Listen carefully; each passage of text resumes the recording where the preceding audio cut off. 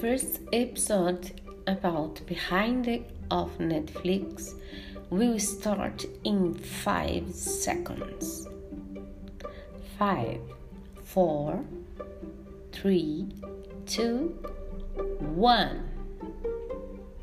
When you asked me if I could speak about Madame C.J. Walker, that I knew from the Netflix TV show, I felt like a fascinating idea.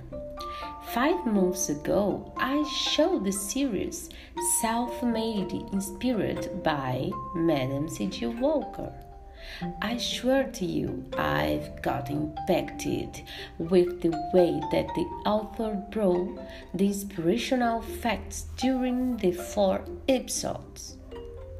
The focus was to describe the strategies used for a black woman to become the first wealthiest self-made in the history of North American black women.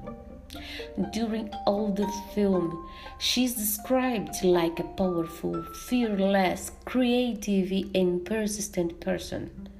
To achieve her aim, said Madame J. Walker once time, I'm gonna make it easier for colored women to take good care of their hair and to become myself a millionaire.